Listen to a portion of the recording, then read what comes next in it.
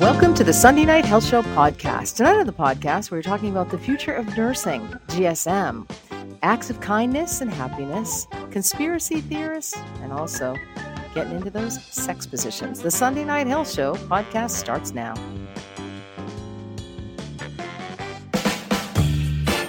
And now, Maureen's Health Headline.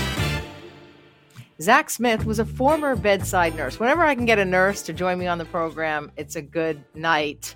After he was a bedside nurse, he created NurseGrid. It's a free mobile app for nurses that allows them to manage their schedule and also connect with colleagues. It's been downloaded over 2 million times by nurses. Later, Zach worked for another nurse startup, leading their branding and marketing to nearly $4 million in sales within the first year. Zach is a consultant for healthcare companies looking to reach and engage with nurses. He's also a stay-at-home dad and joins me on the line from Washington State. Good evening, Zach. Hi, Maureen. Great to be with you. Nice to have you on the show. Thank you so much. So we've got lots to talk about here. I just want to get your barometer on the state of affairs in nursing these days. We're seeing nurses who have just recently gone out on strike in New York. We're hearing about nurses leaving the profession. You know, the pandemic was tough. A lot of nurses were applauded early on, and then a lot of nurses were shamed and screamed at and blamed for the pandemic. It's been a tough few years. And, you know, there's always seemingly a shortage of nurses. Nurses are typically underpaid and overworked. But lately it's gotten really bad. You're somebody who has parlayed their career from the bedside to business, which is, you know, kind of a nice thing, perhaps. And now you're also a stay-at-home dad. And your wife, I understand it, is a travel nurse. Sounds like you've got it all. You're doing it all right over there, Zach. Yeah, we're hanging in there, but you know, it's a hard time for nurses, and I'm not talking about myself because I've moved on past the bedside, but for those that are still at the bedside, like my wife and so many of my friends out there, it's just really hard. And I try to use my position and the podium I have to speak out on behalf of them because they need all the voices and all the support they can get right now. And what are you hearing from your wife and from your nurse colleagues? What are some of the challenges that they are facing at the bedside in the hospitals? Well, you know, it all starts with the sort of understaffing, and you know, nursing's a hard career to go into, period, before the pandemic. But the pandemic really sort of broke things for the nursing system and the healthcare system. And so what happened was hospitals were already staffing their units with sort of razor thin margins, meaning like you as a nurse can have, 2, 3, 4, 5 patients, sort of depending on the acuity level of your unit. And they'll staff just to those numbers because that's the best way to sort of increase your margins and maximize profitability as a business, as a hospital, trying to, run those margins. And then the pandemic hit where we had censuses, we had increased amounts of patients, and then we had no nurses left to sort of meet that demand. And so the stress really got put on the frontline caregivers, those individuals who are delivering the care, delivering the orders that are being set out and the procedures. And those nurses really just felt all that stress. And so through those 2 years, it felt like nurses were just kind of holding the system up on their shoulders. And I know a lot of my colleagues felt if we can just get past the pandemic, then maybe things will go back to where they were. But so many people burned out during the pandemic because they were already on the fringes that now we're left with a sort of severe shortage of nurses willing to work in the current conditions, or at least willing to work for the current pay. And that just stresses everything out. It makes everything so much more difficult to deliver the proper care that you need to as a nurse, but also just to be the type of nurse you want to be. And so I really try to speak on behalf of all those that talk to me about the challenges they're going through and help them out because we need to be more aware of this issue. We need to do what we can to help nurses get to where they need to be. You speak so eloquently about this subject, and I really appreciate that. Hospitals are big business today, and definitely in the U.S. and a little bit less so in Canada. But certainly, you talk about profit margins, and it's really what matters is the bottom line, the dollar. And if they can cut, they're going to cut in the most expensive area, which happens to be staffing. And hospitals are largely staffed by nurses. Recently at Mount Sinai, there was a strike with the nurses. They were offered a 25% increase in pay, but they actually wanted to be assured that they were given additional nurses. So there had to be increased budgets to be able to hire more nurses. Now, where they're going to get those nurses, I'm not exactly sure, to be honest with you, because as you say, a lot of them have left the profession. So I believe the app that you created, NurseGrid, is a bit of a support for, I took a look at it, it's a bit of a support for nurses. Nurses, as you say, it's a tough position, a tough career to enter. It's 12-hour shifts. It's every other or every third weekend. It's nights, it's weekends, it's holidays. And, your schedule is often on a rotation. In Canada, anyway, it is. Sometimes it can be different in the U.S., but this allows nurses to, well, you tell me exactly what it allows nurses to do.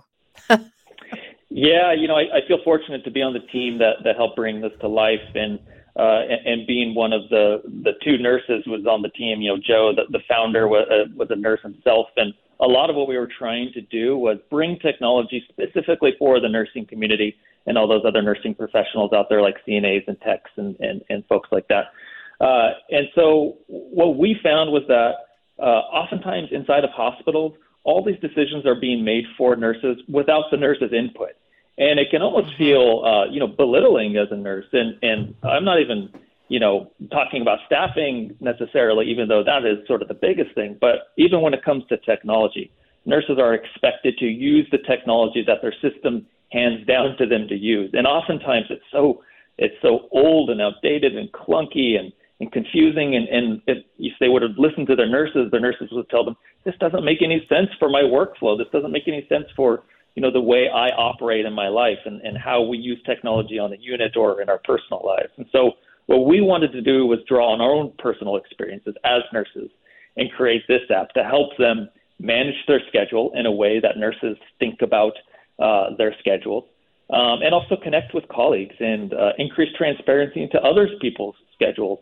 They have access to these schedules, but lots of times you have to be logged into the hospital intranet, meaning you have to be on the premises to log into the software to see it.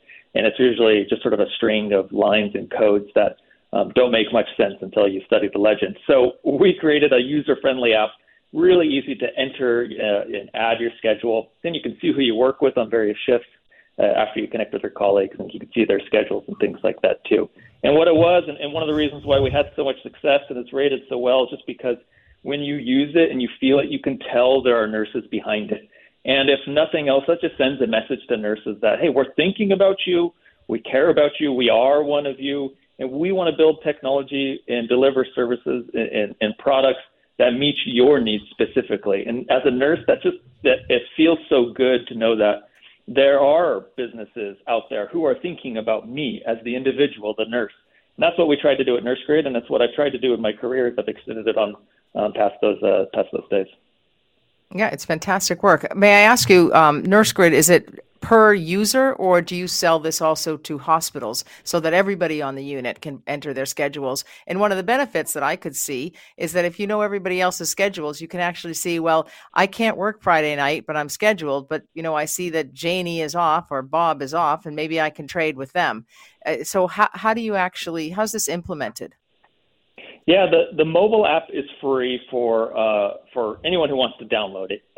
Unfortunately, just in the United States. I know you have some Canada listeners as well, and that has been on the radar of the team that now runs NurseGrid since it was acquired a few years ago. But in the United States, at least, any nurse can download it for free and use it themselves. Any non-nurse can download it and check it out too. They're more than willing to, or more than able to. But we also created and sold technology that connected to that. And so we would sell that to hospitals or healthcare facilities, and they could then take the schedule. They could build the schedule, click a button, and it would send it out to everyone's phone. So no more waiting until you walk onto the hospital premises to find out what your schedule is going to be like a few months from now. It'll just sort of pop up on your phone. in the sort of, user interface that we designed for nurses. So that was the key. That was how we made money off of it. But really just getting so many nurses to rate something so high and to use it and to have so much passion for it was a huge win for us. And we've seen other companies sort of follow suit, which has been really great to see that there are other businesses out there trying to create technology products, businesses for nurses themselves too, as nurses have gotten more attention over the last years. My guest is Zach Smith, a former bedside nurse who created NurseGrid, a free mobile app for nurses that allows them to manage their schedule and connect with colleagues. He is also a healthcare consultant. He's worked for another nurse startup, leading their brand and marketing, selling shoes to nurses to the tune of $4 million in sales within the first year. Zach, you're quite an accomplished stay-at-home dad. Well, dad's my number one duty, but I love being a nurse entrepreneur as well. Excellent. So I'd like you to speak to those nurses out there who are burnt out, fed up, tired, exhausted, depleted. They've had it, sad, thinking, what am I ever going to do? I don't want to go back to the bedside. I don't want to work 12-hour shifts. I don't want to work every other weekend. I don't want to work holidays anymore. And I'm not trying to take nurses away, but some nurses have made this decision. Are there business opportunities for nurses? Oh, yeah, absolutely. And, I think nurses make incredible business people. If you think about it, as a nurse, you're providing not just, medical care and sometimes extremely complicated medical care and having to make decisions on the fly and make assessments, but you're also providing customer support for the hospital, for the doctor or whoever it might be, face to face. And if you think about what businesses have to deal with, a lot of it is, dealing with customers or potential customers and clients and folks like that, where you're handling them on the phone or through a computer screen. It doesn't get more intense than being a nurse and handling everything that's being thrown at you all at once in people's most intense moments of their entire life. And so you take that sort of, pressure cooker that nurses are used to every single shift, 24/7. And you can see how they make really good business people. And so I think more businesses need to look to nurses as potential fillers for some of the roles they have. I think nurses need to reach out. Lots of times nurses have this sort of sense of imposter syndrome where they're like, well, I'm just a nurse. What do I know about business? And I've had that my entire life, and it took a long time to sort of talk myself out of it. And that, I do have skills that can be applied to business in a number of ways. And so I really try to encourage a lot of nurses to explore opportunities past the bedside. And sometimes even just looking can be a bit of a pressure release to know that I'm not trapped here at the bedside position. I can still use the skills I've gathered as a nurse and apply them in the business world. Mm-hmm. I left the bedside myself. I continued in clinical practice in a different way, but also, have dabbled in lots of different aspects of healthcare. And healthcare is big business today, and people are looking for the knowledge and the understanding about particular medical conditions. And, so I think that, it's a very opportune time for nurses to look elsewhere and try their hand at something else. Most nurses are female still. More and more men are entering the profession, but women have a tendency to say, I'm not qualified. I only, looking at a position or a job description, I don't have all of the qualifications. Where I think guys have a tendency, and I'm very much generalizing here, to say, I don't have any of these qualifications. I think I'll apply anyway. No, that's an exaggeration, of course. But you're right. I think nurses don't appreciate their own experience and their own ability to multitask. What do you think the future of nursing is? Yeah, well, I do think technology is going to play a bigger and bigger role in nursing. And so we've got to get nurses involved in the forefront of this movement in technology. A lot of staffing firms, a lot of, of course, NurseGrid was in the scheduling space.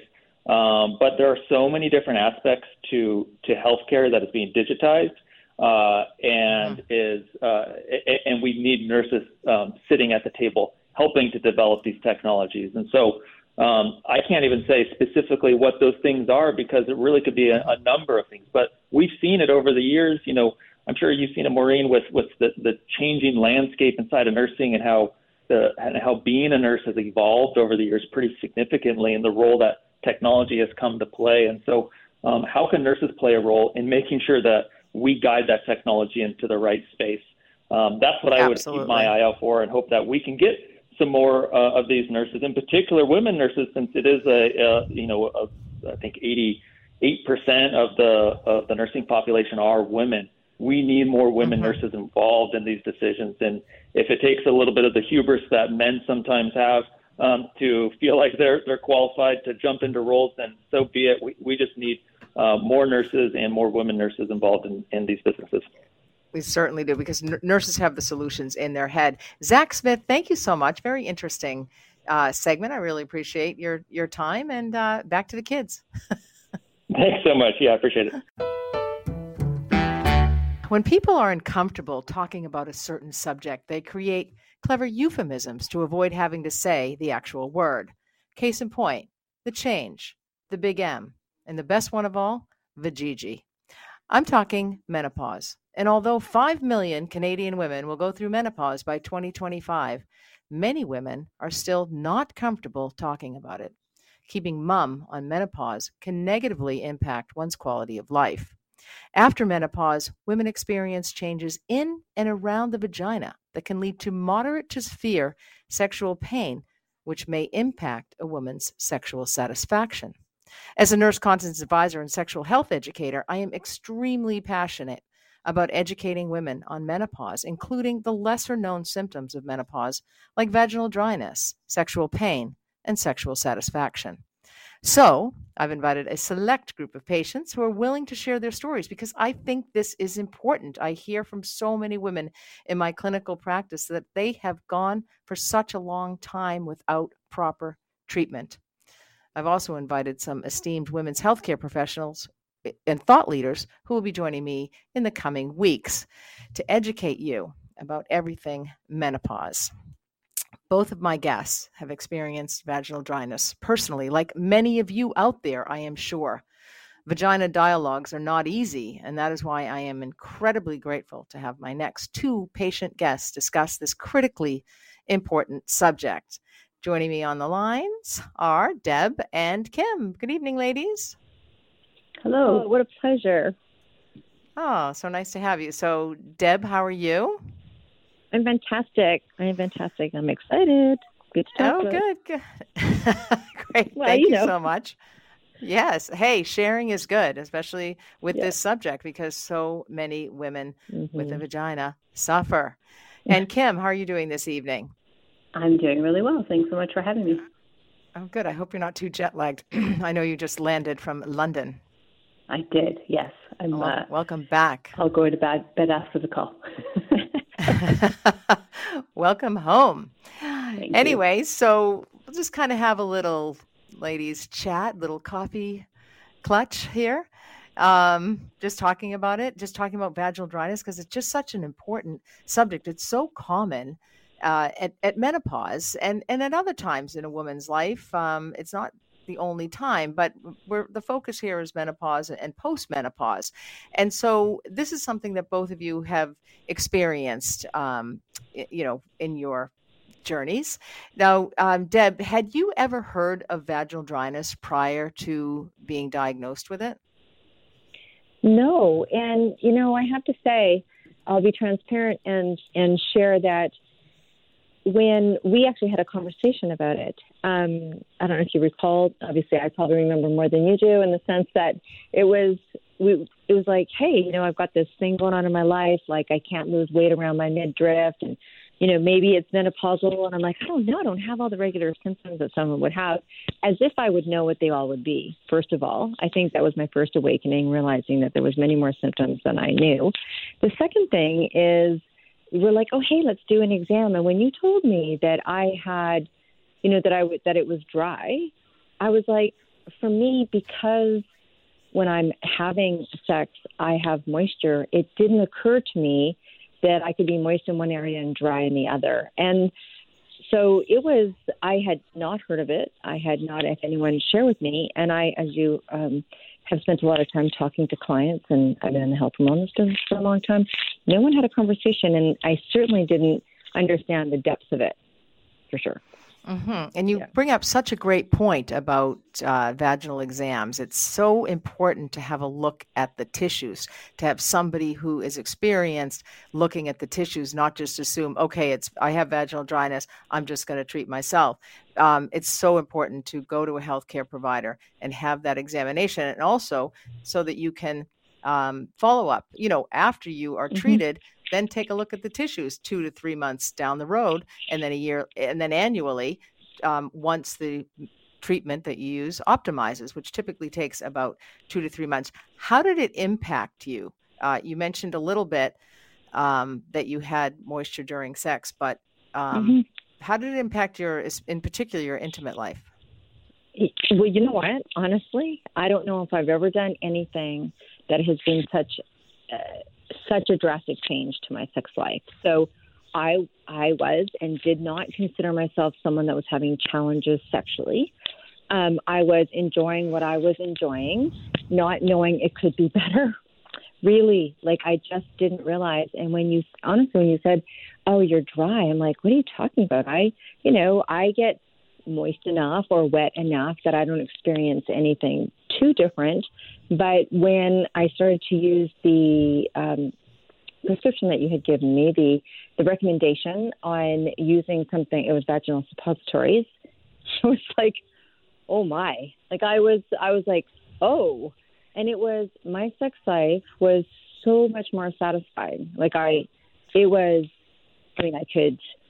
could orgasm quicker. I could experience sex longer. I didn't want it to be over as quick, because as soon as I used to orgasm, I was like, okay, it started to get uncomfortable, but I just thought that was normal. I'm like, well, I've orgasmed. I'm kind of not really, and it's getting more difficult to stay moist until they orgasm or what have you. But really, I didn't realize it was vaginal dryness. And then when I became moist, I was like, oh, it was just so different. It was even different.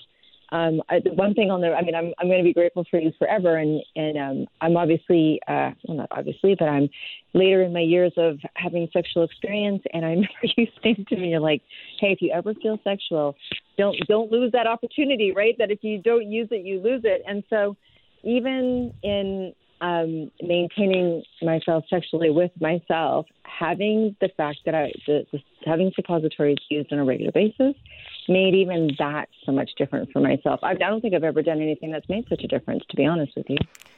And vaginal dryness, I do want to say, does require treatment because, I can appreciate this, that it goes around, patients and the internet, use it or lose it. But, really, penetrative sex is not a magic wand for vaginal dryness. It still needs to be treated.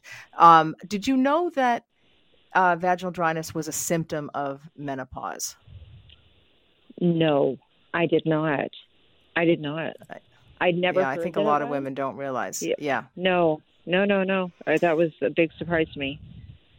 And you're in a big girlfriend pack. You do a lot of work, advocacy for women, and you're talking to women all the time. And, the fact that you didn't know. Yeah, exactly. Kim, just want to bring you in on the conversation as well. You're still there?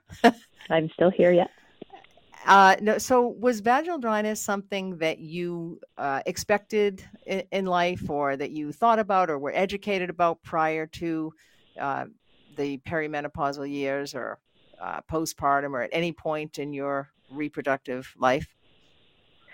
I did not know about it postpartum, and actually didn't experience it postpartum. When I was in perimenopause, I didn't know I was in perimenopause. I'd never actually heard the term when I was going through when I look back now, everything I was experiencing was definitely perimenopause, but at the time I didn't know. So all the research that I was doing during that time was pointing me down the path of perimenopause and hormones and menopause. And so I knew about vaginal dryness, and also because I work in the women's health space, I also knew. And I would say that I didn't want to look at myself and say, well, that won't happen to me. I knew that it was absolutely something that's possible, and I know the majority of women do experience vaginal dryness. So in my mind, I was also looking at it proactively. And I remember many years ago, we were having a conversation, and you said we should be moisturizing our vaginas just like our face. And I had never heard that before. And that was such I will never forget that. It's just as important. And it's more important that your vagina is moisturized than your face. So because the ones on the face don't work. The moisturizers on the face don't even work. But anyway, that's another segment. But you were doing research. You're in the women's health space. This wasn't something that in perimenopause, menopause, postmenopause, you had. And I don't even know where you are in your journey, that you had expected. It was through your extensive research that you learned about vaginal dryness. Is that fair enough? Yeah, I was never told by any healthcare provider. It was my own research and people like you who were in my life that told me about it. Or any other women? Did any other? I mean, besides me, I don't count. No, I think, right now I've been postmenopause now for about 8 months. And most of my friend group there's a few that are around the same phase as me, but some are still not quite there yet. So it hasn't been a conversation with all of us. I think some people have come to me just because I knew about it and I talked about it with my girlfriends, but nobody else in my group had mentioned it beforehand. No. And it's a little bit of, it still has that little secrecy to it. Like, as I've always said, you don't want to sit down at a dinner table and be like, hey, how are you doing? Well, I have vaginal dryness. How are you? Sex life is bad. Things aren't going well. It's not something that we, talk about. And there is a little bit of embarrassment about it, but we really have to normalize this conversation. So how has treatment changed your life? So I've been using hyaluronic acid for vaginal moisturizer for I think probably 3 years. Even, I guess it was a little bit after you had first mentioned it to me. And I was doing that proactively because you told me to. And then as I was starting to feel, I didn't want to wait until I absolutely had a major problem, but I was very aware and kind of watching for signs. And the first sign that I felt anything was different, I got a vaginal estrogen suppository as well. And it's like there's no issues anymore. Nothing. And I also just if I think about being proactive, I've always come from that point of view. I don't want to wait until I have a problem to try to overcome it. I want to be as proactive as I possibly can. And so knowing the changes that can happen to the tissues, knowing about vaginal atrophy, knowing incontinence, all that sort of stuff, I wanted to make sure that I had all the ammunition, so to speak, to help preserve my tissue and keep it healthy.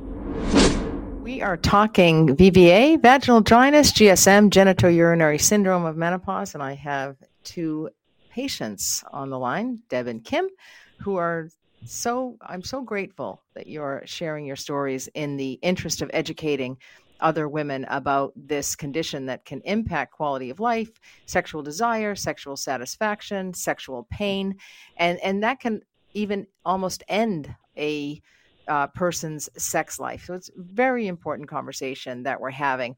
What would you, either of you or both of you, say to other women who may be experiencing vaginal dryness out there, who's listening right now? Deb? Sure. Well, you know what? I think the first thing is that for me, I didn't realize that I had anything going on. And so the menopausal, the thing that was going on for me was weight gain. And it was that conversation I had with you that was like, well, have you ever had a exam? And I was like, no, not outside of what, normally you go and you get with your doctor on a regular basis, but not specifically for that. So I would say to do that, because there were symptoms that I heard about, this being one of them, that I didn't associate. I thought it was a sexual issue, not a menopausal issue. And I think Very interesting. and I've had conversations, you know what? I've had conversations with partners of women come to me and say that this is a problem. I actually had someone that they were going to get married and they decided not to because this was such a problem, and she didn't know what to do about it, and I was actually giving them your name. I think that it's not, one, talked about. Two, I'm in my 50s. I don't know if it's generationally that was, that's also a part of it, just not talking. And I'm so open. I mean, Maureen, you know what I do for a living. It has never been a conversation that has come up. So again, sexual issue, not menopausal issue, no idea. I also didn't realize by doing something for it when it wasn't as crazy as I heard of these partners talk about, like not being able to have sex, that pain was a problem. I didn't even know that it could go to that degree. But nipping it in the bud, kind of like how you guys were just talking about that. So I'd say that it is way more prevalent than one thinks. And for me, I think the shame around it, or the difficult to talk about it, or the is that it was considered a sexual challenge issue, not menopausal, which seems to have more normalcy around it. Yeah, very interesting. Yeah, and Kim, what would you say to women out there who might be listening tonight and experiencing vaginal dryness? They might be having sexual pain, decreased sexual satisfaction, low sexual desire. What would be your wisdom? My main point would be you don't need to suffer. And I think that when we think about the transition to menopause, and in perimenopause, there's fluctuations in our libido, and often sometimes a tanking of our libido, and sometimes unbeknownst, it's because of the pain and the dryness and the irritation. And when you experience pain and discomfort, obviously that's going to influence your desire, and a lot of people don't associate the two. So I would say it's not something that you need to suffer with, and there are very easy, effective treatments that can make a world of difference. Mm-hmm. And it can impact your relationship if you're in one, because it can also impact your quality of life, even if you're not in a relationship, just by sitting, riding a bike, that kind of thing. And both of you mentioned different options for treating, if you will, vaginal dryness. And, I'm just curious, you're satisfied with your options. There's everything from personal moisturizers to low-dose localized estrogen. There's a new novel, Interosa. It's a plant-derived form of DHEA that also is combined with coconut and palm oils. And so that actually helps your body naturally convert into androgens and estrogens. And so that helps to moisturize as well. So there's lots of different treatment options for women. And are you both aware that this is lifelong therapy? Have you been told that by me, at least? News to me. No. Yeah, I absolutely intend, and I know of several other people, when they've talked about their patients saying, well, how long do I have to use this? And they say, well, how long do you want to be symptom-free? And really it's for the preservation of the health of my tissue for the rest of my life. Yeah, absolutely. Because one will rebound if they come off of their whatever it is that they're utilizing. A personal moisturizer, honestly, it's a little bit more of a Band-Aid solution, but the localized estrogens that are available in a form of a ring or a tablet or a cream, and also the Interosa is also, those are treatments. So they actually get to the root cause. And so, but it's every woman's choice. And my job is to educate women about the treatment options that are available. Deb, thank you so much for joining me on the program. Great to chat to you again. Absolutely. Thank you. It was my pleasure to talk about pleasure. Excellent. Okay. Wonderful. And Kim, thank you so much to you as well. You're welcome. Thanks for having me.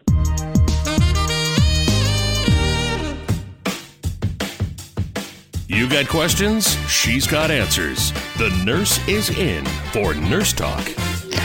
Welcome to the second hour of the Sunday Night Health Show. Maureen McGrath hosting this program for you. Thank you so much for tuning in this evening. If you have any questions or comments, the number to call or text is 1-877-399-9898. That's 1-877-399-9898.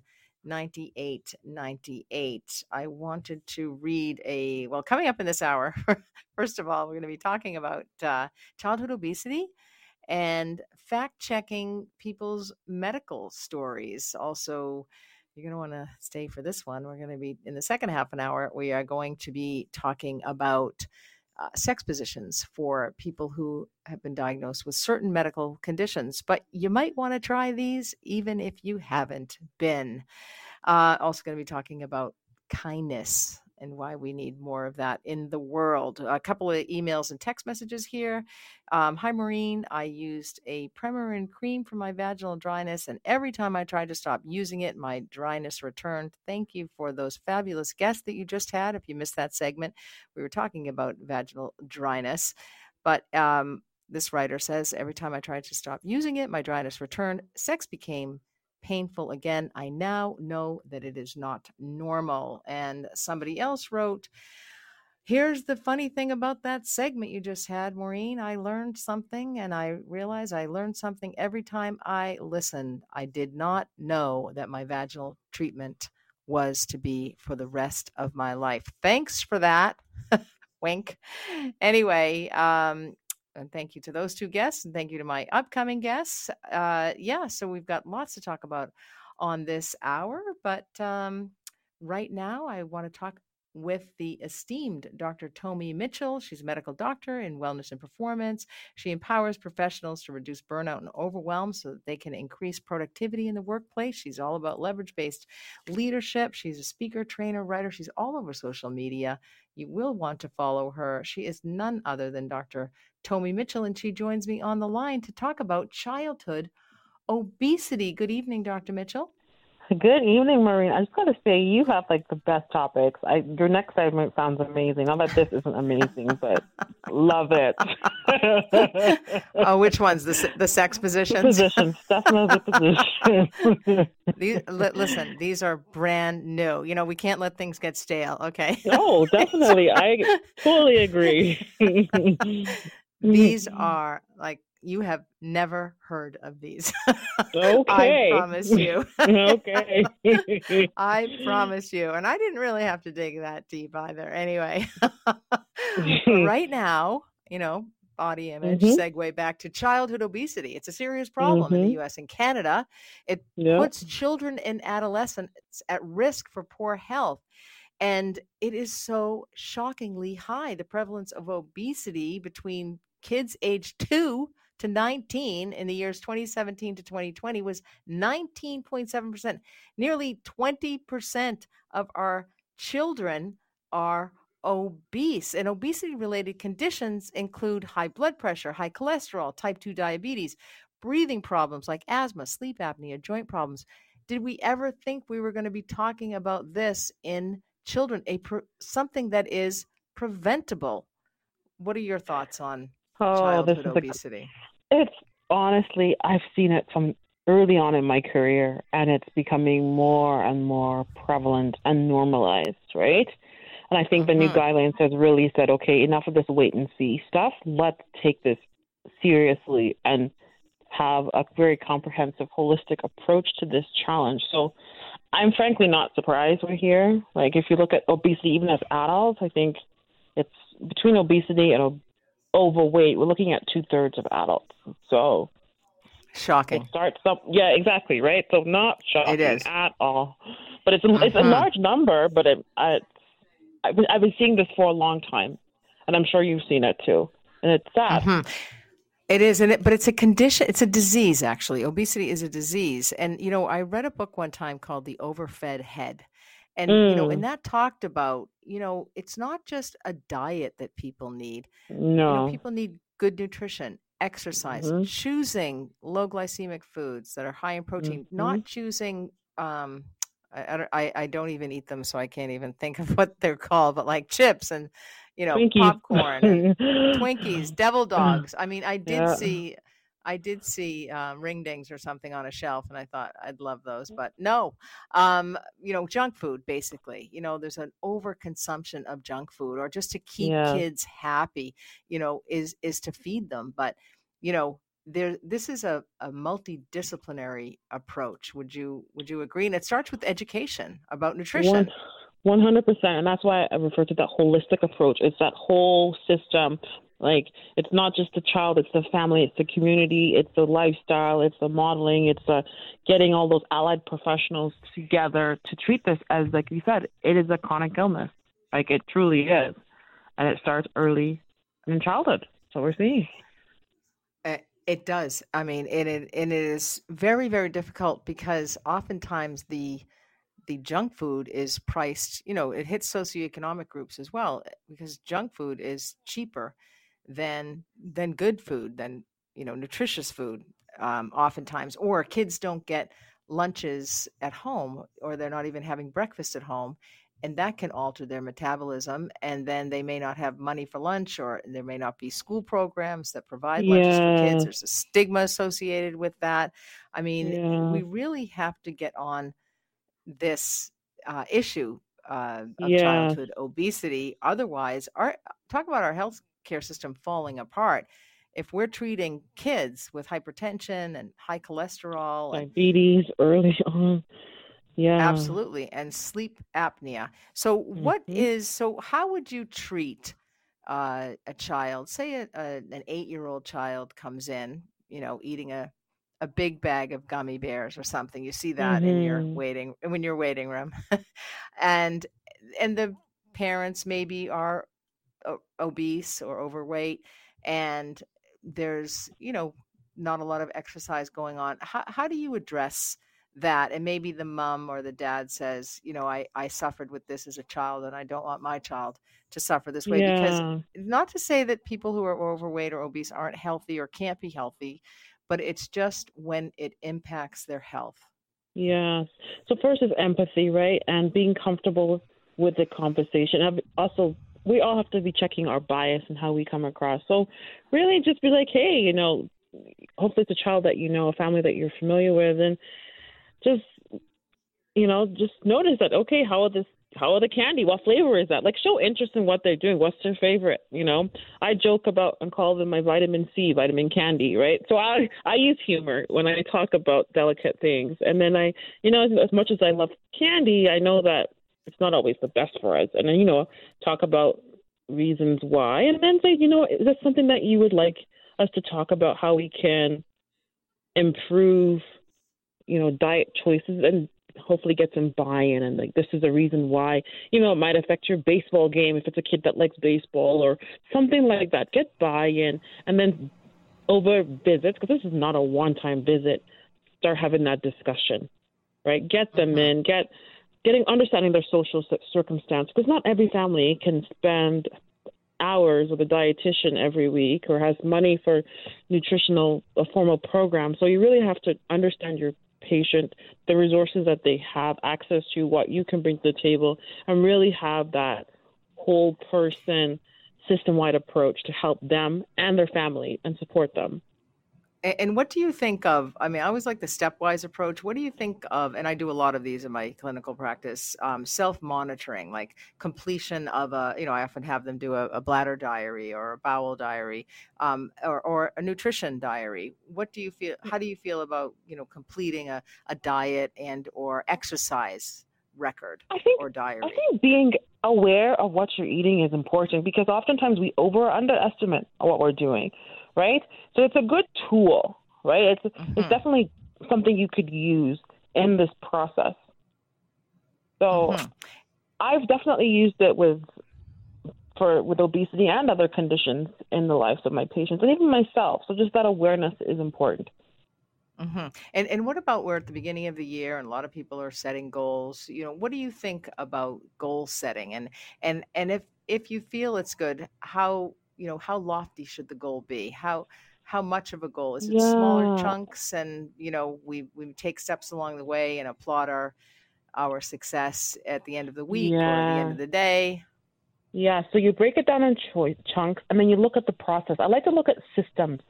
What systems do we need to change or implement in our lives that's going to help with gross improvement, not just the weight, but other areas? What habits, what things do you have to have in place to keep you going? Because goals are great, but goals are often short-lived.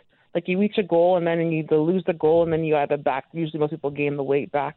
But how can we change our response to movement? How can we change our relationship with food? How can we change our relationship with gatherings with family and friends and what that entails? So really looking at the bigger picture, right? Then focusing on you haven't had your calories for the day or too many or you haven't got your steps in. So breaking it down in chunks and enjoying the process. I like to say success is a journey, not a destination. Whether it's monitoring your weight, your blood pressure, whatever it is, it's a journey. And I want them to enjoy the journey because these tools that they're going to apply are going to be applicable to other areas of their life. So that's how I look at it. I look at it as a higher level, but also each step you celebrate. You celebrate the wins.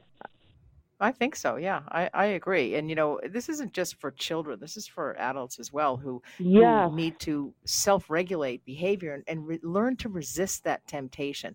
I mean, I know that the holidays are tough for me. I love sweets. I love all the fabulous food and, I like parties. Fortunately, the pandemic has prevented me from going to a few parties normally that I would be. But I remember when cocktail parties or Christmas parties were aplenty before the pandemic, I would say to myself, look, you've eaten all of this stuff before. You don't need to try those Nanaimo bars. You don't need to have that cake. You don't need to have those Christmas cookies. You don't need to have whatever it was.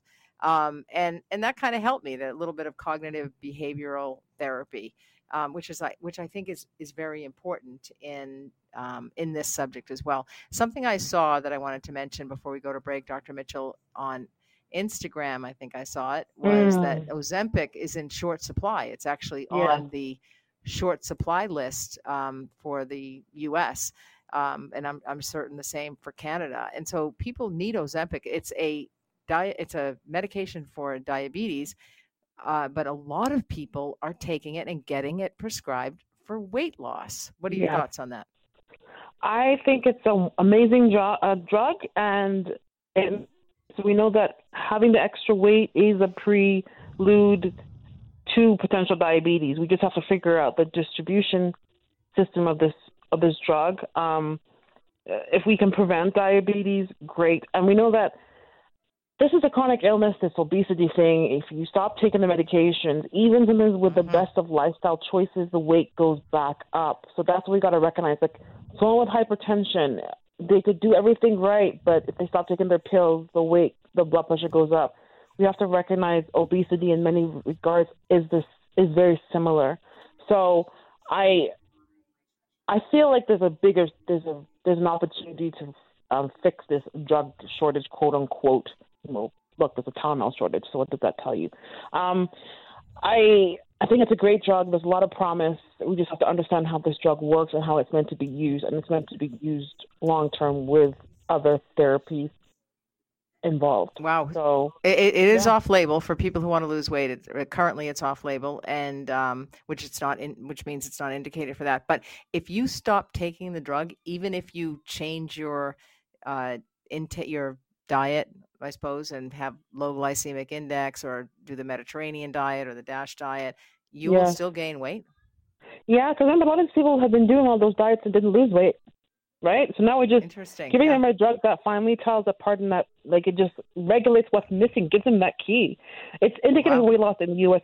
called Wegovy. So it's like the same drug, different name. So it works. Interesting. It's an amazing drug. We could talk more later, I guess.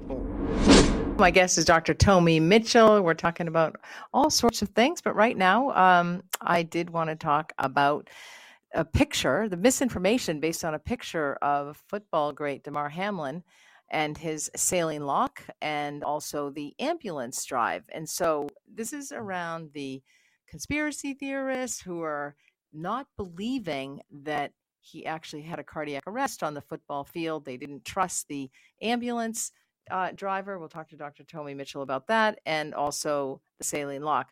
We only have a few minutes left, unfortunately, Dr. Mitchell, but I don't know if you saw this article about, fact checking. They quoted a nurse practitioner from NYU, Dr. Mary Brennan, just about, looking at a picture and they're questioning whether this is real. I mean, what is going on in the minds of people? It's just ridiculous, honestly. I think this is just desperation, trying to get attention. This is negative. I condone. Like, it's not good. Like, the man collapsed on the field. Like, we all saw it. We all saw it, and football is a high risk for that happening. Like, many people have collapsed post.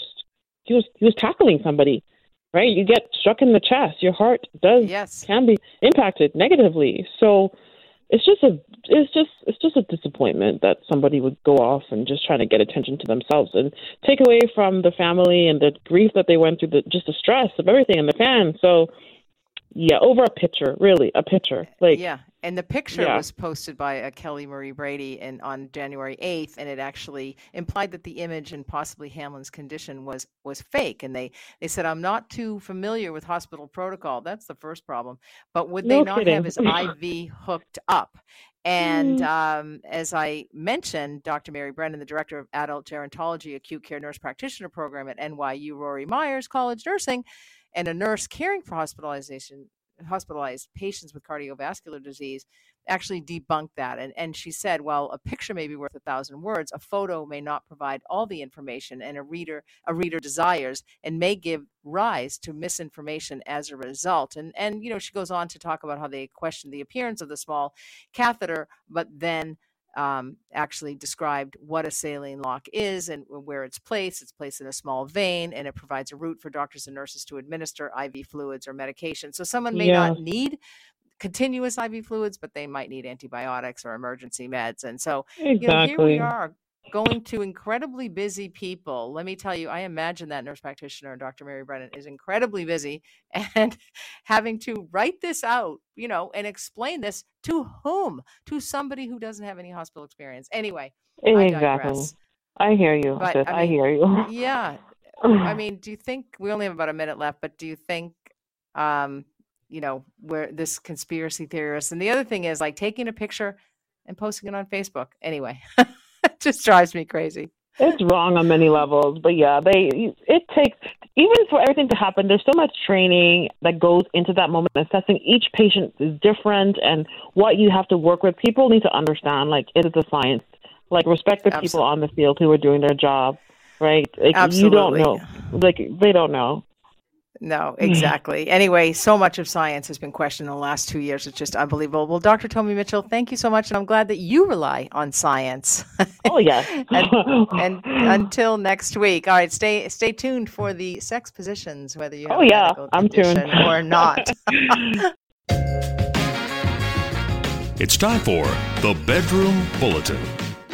This is the time of the evening that you all go to bed with me. Well, lately, I was just saying to somebody, I'm going to bed with Harry every night. He's a spare, but it's okay.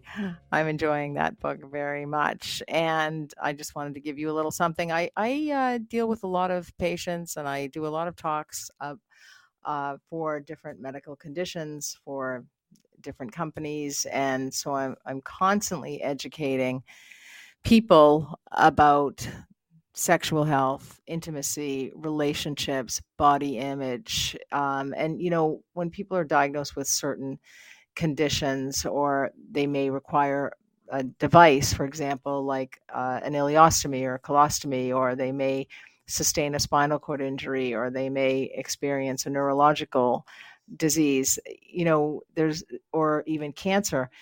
People are thinking, how am I going to live, and how am I going to survive this? That's sort of their number one thing. And then they think, well, how's my life going to change? And then it's almost like, because I think there's so much stigma associated with sex still, that, people are afraid to ask, or they're afraid to talk about it. This is often something that I'm asked to do to healthcare professionals as well as the public, and just to speak about, how do I talk to my doctor about sex? How do I talk to my patients about sex? How do I raise that subject? Because some people feel that some healthcare professionals, some physicians feel like it's an embarrassing subject, and they don't want to embarrass their patients. And also, by the same token, patients, I hear from them that they say they feel that if they ask about sex, that that they would be very embarrassed about it, or that the doctor might judge them about that, or they don't want to make the doctor uncomfortable. But it's just such a very important aspect of healthcare, of medical care that often goes underlooked. It's underestimated, it's overlooked, and it's seen as not important, but it's so incredibly important to people that they have a healthy, intimate life. And, it's associated with better sleep and reduction in anxiety, healthier relationships, the better mood, weight loss. There's so many associations that a good sex life will have. And you know what? You can have sex with yourself, or you can have sex with somebody else. Or if you don't desire to have sex, that's absolutely fine. If you're in a relationship and both of you do not want to have sex, that's also fine. There's no issue there. But it's, we have to talk about ways that people can have sex outside of straightforward, penetrative, missionary position sex, because it's, people may not be able to engage in sex that way. And the first part that we need to address is the other erogenous zones throughout the body. And, that takes exploration. Everybody's erogenous zones are felt differently. And so that's what makes this fun, is that exploration. And so that's the first place that I would begin. But whether you have an ileostomy, or whether you're spinal cord injured, or whether you have another neurological disorder, or you have osteoarthritis, or you have another pain condition, maybe you need two new hips or something, and you're suffering with pain in that way. Maybe you're it's temporary, and so these are just temporary measures. But even if that's not the case, it's never a bad idea to change things up in the bedroom. You know what I mean? Spice it up, make things just a little bit more exciting, whether you've been diagnosed with a medical condition or not. And so, right out of the gates, we're going to go with oral sex. That is something that a lot of people are curious about. A lot of people are fearful of. A lot of people are afraid of. But oral sex can be extremely pleasurable and very satisfactory. But no oral sex position list would be complete without the classic face sitting option. And so that a less mobile partner would lie on their back, and what is deemed, we call it kind of the dead turtle position. And so once you're on your back and comfortable, have your partner straddle your face so that you're enjoying the pleasures of oral sex. If you're the partner with the limited mobility, it's incumbent that your partner has great communication skills, because they are going to have to do a lot of the physical work required to get into that position. So it's very important. Communication is so important in every aspect of relationships, and in particular in satisfactory sexual relationships as well. And, we don't talk about 69 too often, although it's part of my password. I'm kidding. Anyway, it's very possible to enjoy the 69 position if you're in a chair or you have other mobility issues to work around. So have the less mobile partner lay on their back, and then the more mobile partner straddles the less mobile partner. And basically the kisser. So if either partner's neck mobility doesn't allow you to do that, there are some devices and some chairs that you can choose to get into this position and increase the intimacy. So there are lots of devices you can look on, or comfortable chairs and pads and positions that will help you with the 69 position. The sideways 69 will also help you to simultaneously make love to each other using your mouths. But it doesn't require the same degree of strength and mobility that the routine 69. Is 69 routine? Anyway, the regular 69 requires. So both people lie on their sides in the spooning position, and their heads are in opposite directions. And so from here, you can actually help to pleasure each other, and and you can do it at the same time if that's your vibe. But you can also bring in an oral sex stimulator toy like the Womanizer. Yes, one of my favorite sex toys. And there's, for people who do enjoy penetrative sex and feel that that is the be all end all, you of course want to keep that, top of mind, if you will. You can utilize sex swings and slings. There's all sorts of different products to help with you to continue with penetrative sex if that's the way that you want to go. And so sex swings are great devices that they're designed to help the receiver's body get into positions that are well received, if you will, where you can be on the receiving end. Whereas the doggy style requires that the receiver physically hold themselves up. And these are positions that sometimes people with certain medical conditions are not able to do. They're not able to hold themselves up. So that's why sex swings can help people do that. There's also the modified missionary.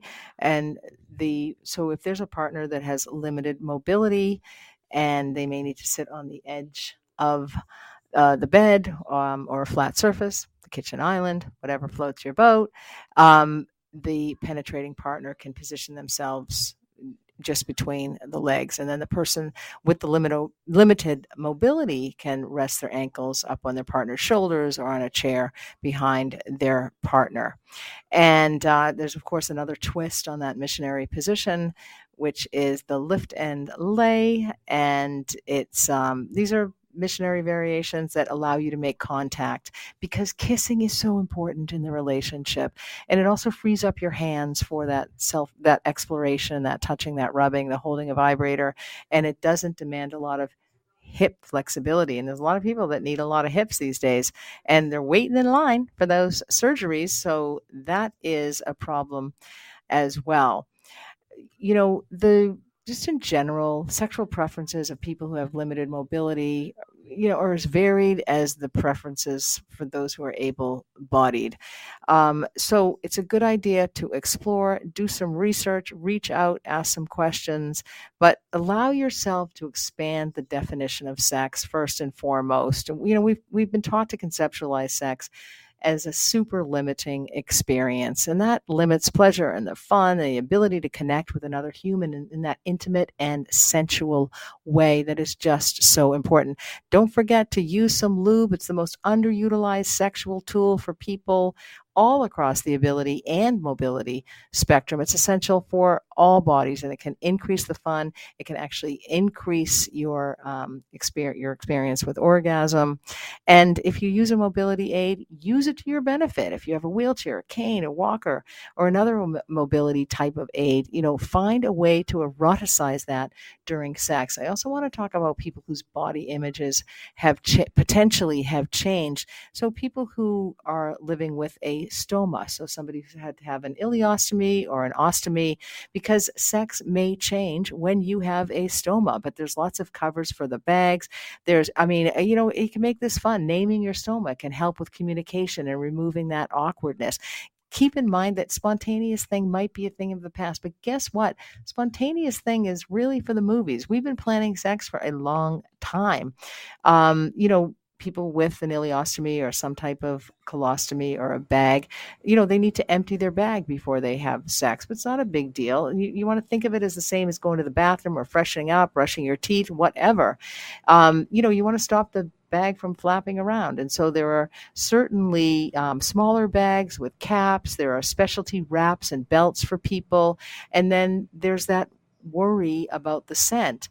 But most bags come with a charcoal filter, and that helps with the release of gas and the scent as well. And then, of course, positioning. What your body is physically able to do and what feels good is different from person to person. So don't think that there's anything wrong with you. There's really no set of good positions and bad positions if you have a stoma. It's about trying easy, gentle. If you are a male and have sex with men, never penetrate a stoma. That is critically important. But, with all of these issues, you want to take things slowly at first, and you want to communicate. Wraps and things for people with ileostomies will come in handy, especially when you're utilizing the doggy position or 69 as well. So anyway, it's these are changes when medical things happen, when we get these certain medical conditions, we realize that things change and change in ways that we don't really realize. But you can also go onto the internet, onto all these Instagram posts, TikTok, and find out how other people are dealing with it as well. Ostomates is one of the great ones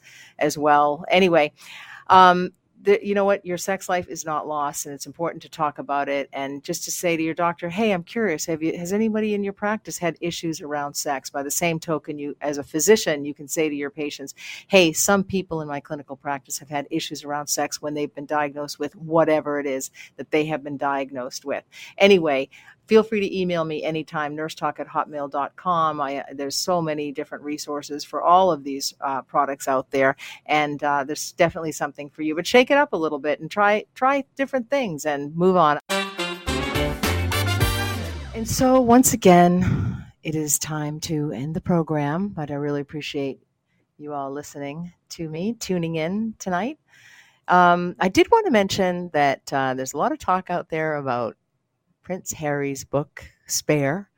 And there's been a lot of judgment online and a lot of negativity. And, he's had the big media blitz, and people are upset that he might be making money through this or sharing family secrets. Is he sharing family secrets, or is he just giving us a bird's eye view into what life was like at the palace? The truth, in fact, his truth in any case. But I think, there's been so many studies that have demonstrated that we're happier if we're more empathic and we're kinder to people, and if we have compassion and, just having a little kindness in your heart. And Harry walked in his shoes. We did not walk in his shoes. And some people are, adamant that, the royal family is so right, and he never should have said anything or done anything. And some of the things that he did say on the media tour, like the issue about the bridesmaids' dresses at the wedding, and was that really a big deal?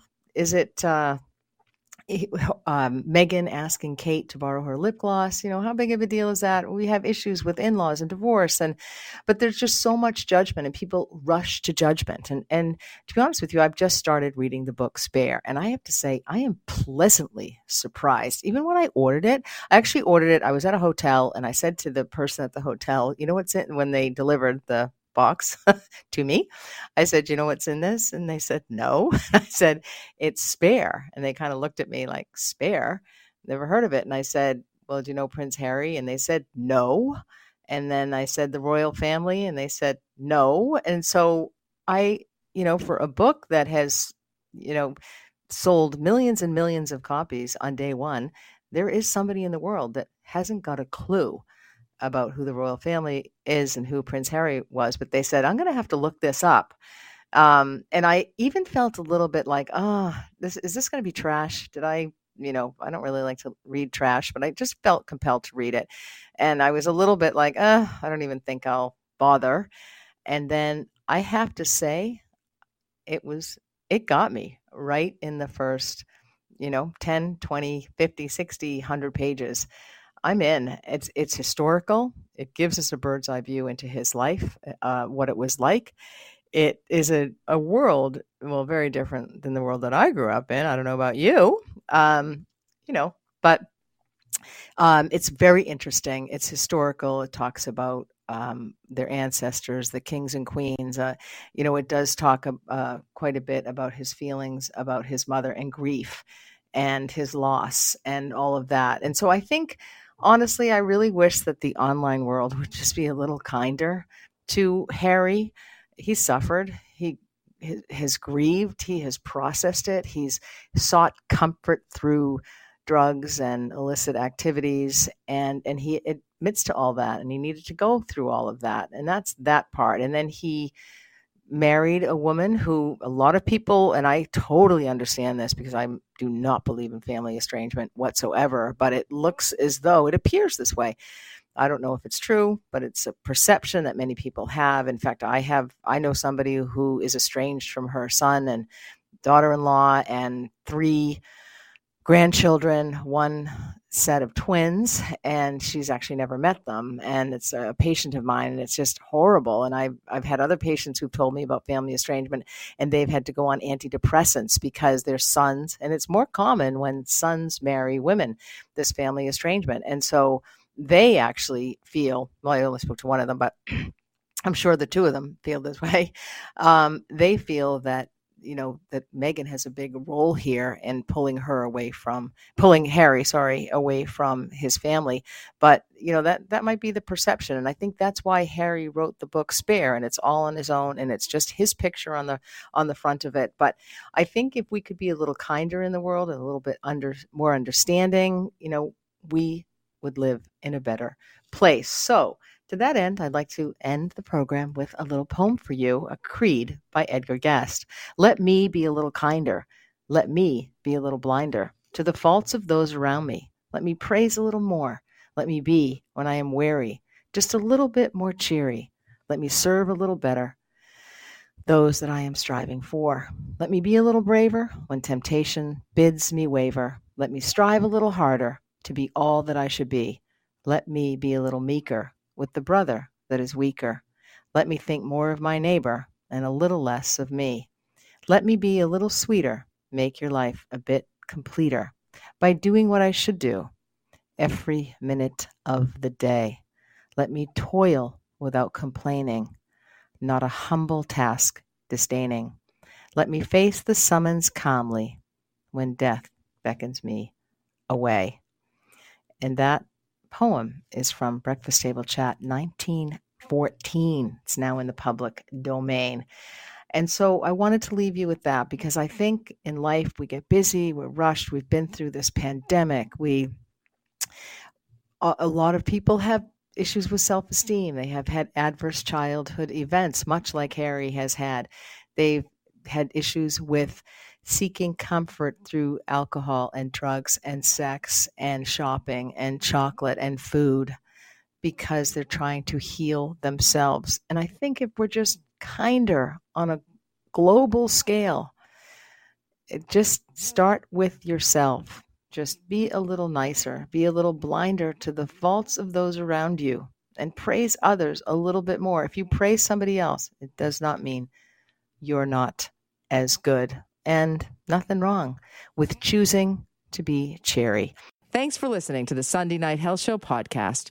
You can subscribe, rate, or review on your favorite podcast app.